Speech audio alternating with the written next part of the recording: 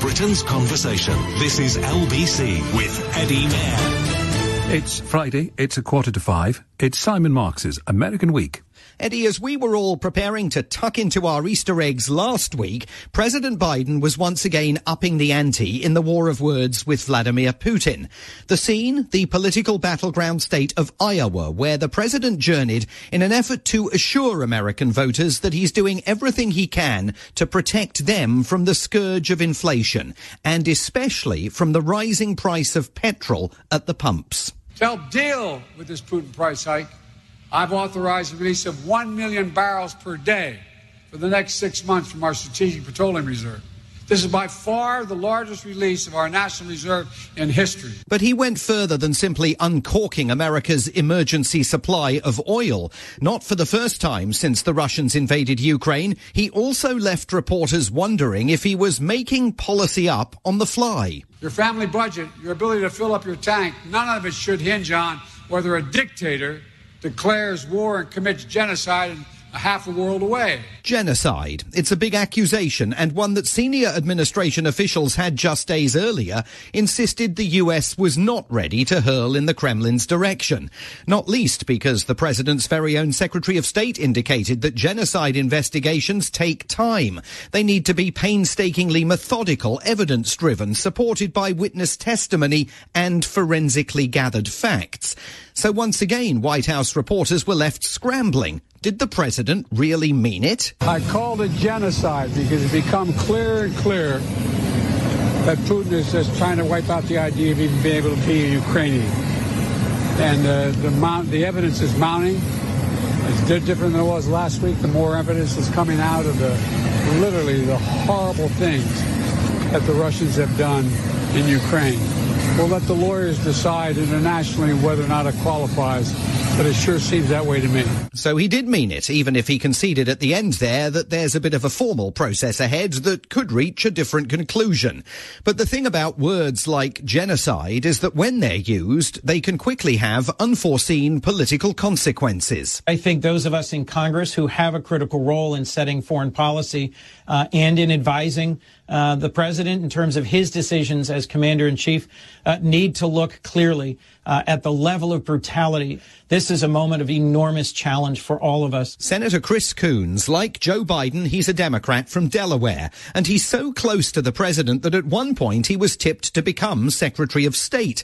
But on CBS News last weekend, he made the observation that if genocide is being committed in Ukraine, then the US has a responsibility to try and stop it.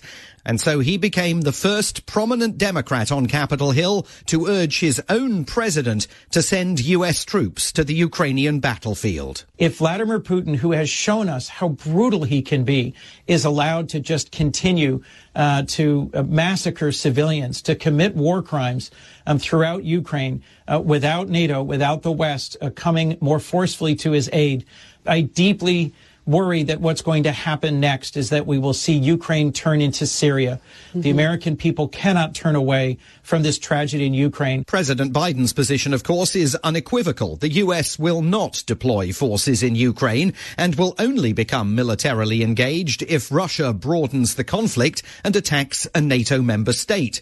At the White House on Monday, Press Secretary Jen Psaki waved off the unwelcome advice that the president had received from his colleague on Capitol Hill. Senator Coons is a close friend of the president and the administration, and we just respectfully disagree with his proposal. The president has no plans to send troops to fight a war with Russia. He doesn't think that's in our national security interests, in the interests of the American people. But this was the week when some Americans weren't just calling for US boots on the ground in Ukraine.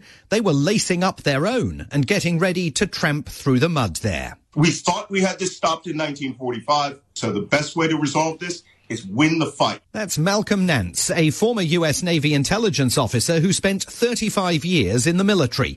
He is a highly respected defense analyst in Washington, but this week he suddenly showed up in Kiev in full combat gear, a Kalashnikov strapped across his chest. As he told Andrew Marr here on LBC, he's signed up to join Ukraine's fight against Russia and insists he understands the risks. Are you prepared to die for Ukraine? Well, of course, I've joined the armed forces of Ukraine. And let me tell you something. I've seen more than enough grief in this country to raise my hackles. I mean, I spent years in the United States Armed Forces, and we view ourselves as an army of good. Here, it is literally good versus evil. This Russian force, they are going around, they drink at night, they rape people, they murder people. All right? That is a force that is designed to be destroyed by people who have good moral and courage and valor. And anyone from the West who feels that they have the skill, they should come here and join that crusade. And it is a crusade. Of course, you could argue if US forces had acquitted themselves with such unimpeachable morality and valor on the battlefields of Vietnam, Iraq and Afghanistan, then perhaps the country wouldn't be quite so leery about recognizing the International Criminal Court. After all, if you want Vladimir Putin in the dock for war crimes, it does put you in a bit of a bind when you object to any prosecutorial efforts to investigate numerous allegations made against your own armed forces. Setting that to one side, if scores of additional US military veterans accept Malcolm Nance's invitation and head to Ukraine to join his crusade, there is the risk that the Kremlin might view American boots as American boots, regardless of who sent them. Which is why President Biden yesterday was again putting the emphasis on weapons shipments, not troops or yet even fighter jets, to support President Zelensky's resistance. We're not sitting on the funding that Congress has provided for Ukraine. We're sending it directly to the front lines of freedom, to the fearless and skilled Ukrainian fighters who are standing in the breach. You got to admit, must be amazed at the courage of this country, the resolve that they're showing. The war in Ukraine is now creating fresh threats for the already beleaguered election prospects this November of the president's fellow Democrats. The soaring price of petrol is driving inflation skywards, infuriating centrist voters. Meanwhile, the president's supporters on the left worry that the conflict has completely derailed his climate change agenda. This was the week when the US exported more crude oil than ever before. 10.6 million barrels a day are now being drilled and refined here, with one energy analyst calling the US the barrel of last resort for global energy markets. The president is yet to comment on the ecological damage environmentalists fear the marauding Russian army is causing in Ukraine. But this was the week when the White House conceded the conflict there is likely to be a grinding permanent distraction for the remainder of the president's first term in office. So perhaps distraction is why they made such a risible mess of another big development here this week. The Biden administration announced that the Transportation Security Administration will no longer enforce the federal mandate requiring masks in all U.S. airports and on-board aircraft. Some passengers learnt the news in mid-flight.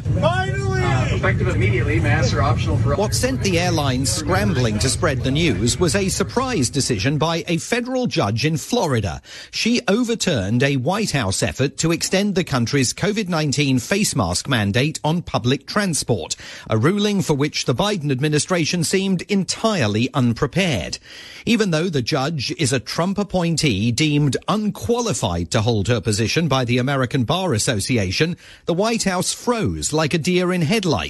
There was no immediate announcement of a plan to appeal the decision, and as the Department of Justice, the Department of Health and Human Services, the Centers for Disease Control, and the White House itself all looked at each other, the airlines, bus companies, and even Joe Biden's beloved Amtrak railway system were all telling passengers to rip off their masks. Aboard Air Force One, where reporters were still required to remain masked, Press Secretary Jen Psaki insisted there was no confusion. I would dispute the notion that people are confused. The CDC continues to advise and recommend masks on airplanes. We're abiding by the CDC recommendations. The president is, and we would advise all Americans to do that. But in fact, that turned out to be the incorrect answer to the question. The correct answer came from the president himself, moments after Air Force One landed. Mr. President, should people continue to wear masks on planes? That's up to them. And there it is, in just 4 words, the Biden administration's new policy on COVID-19. It's a free-for-all. Face masks, boosters, isolation, let the people do whatever makes them happy. Quite a way to honour the memory of the 1 millionth pandemic fatality the country is about to record.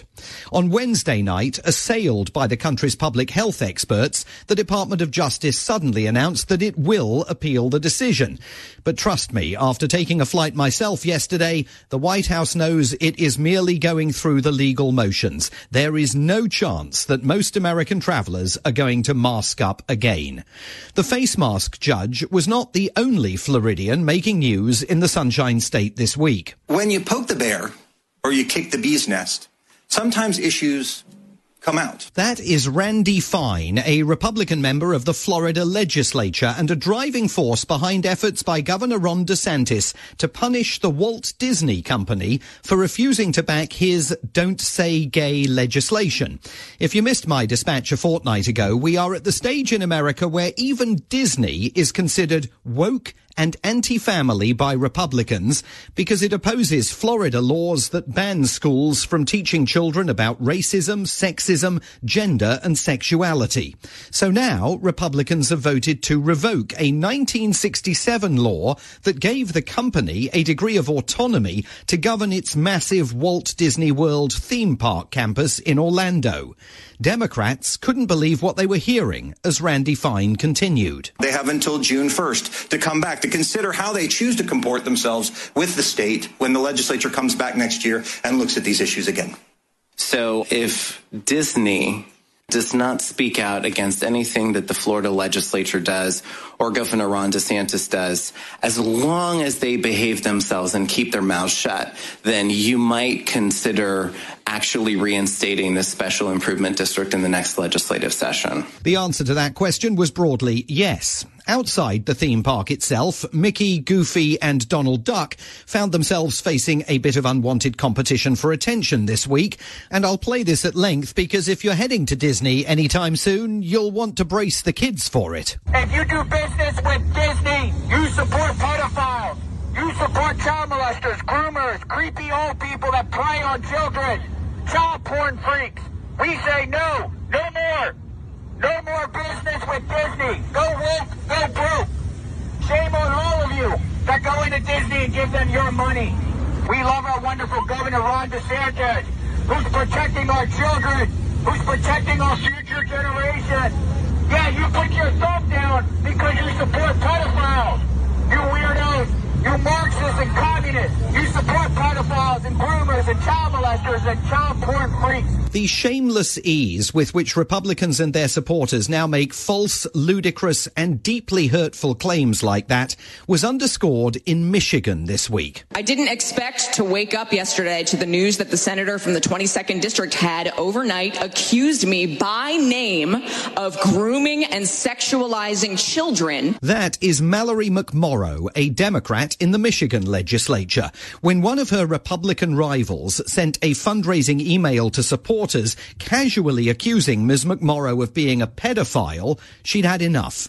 Here at length, her repudiation of entirely false Republican allegations that are now being made against Democrats across the country, further threatening to tear American democracy to shreds. I am the biggest threat to your hollow, hateful scheme because you can't claim that you are targeting marginalized kids in the name of, quote, parental rights if another parent is standing up to say no. So then what? Then you dehumanize and marginalize me. You say that I'm one of them. You say she's a groomer. She supports pedophilia. She wants children to believe that they were responsible for slavery and to feel bad about themselves because they're white.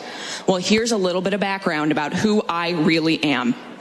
I am a straight, white, Christian, married, suburban mom who knows that the very notion that learning about slavery or redlining or systemic racism somehow means that children are being taught to feel bad or hate themselves because they are white is absolute nonsense. No child alive today is responsible for slavery.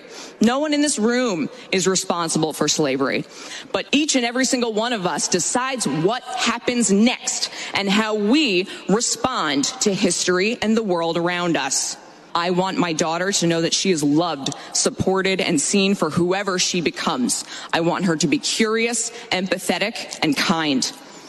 I want every child in this state to feel seen, heard, and supported, not marginalized and targeted because they are not straight, white, and Christian.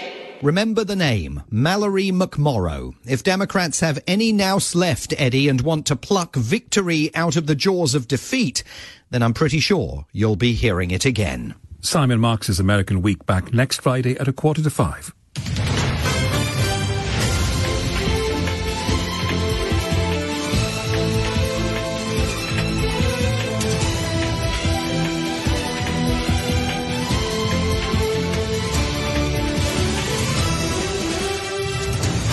This is LBC. I'm Eddie Mair.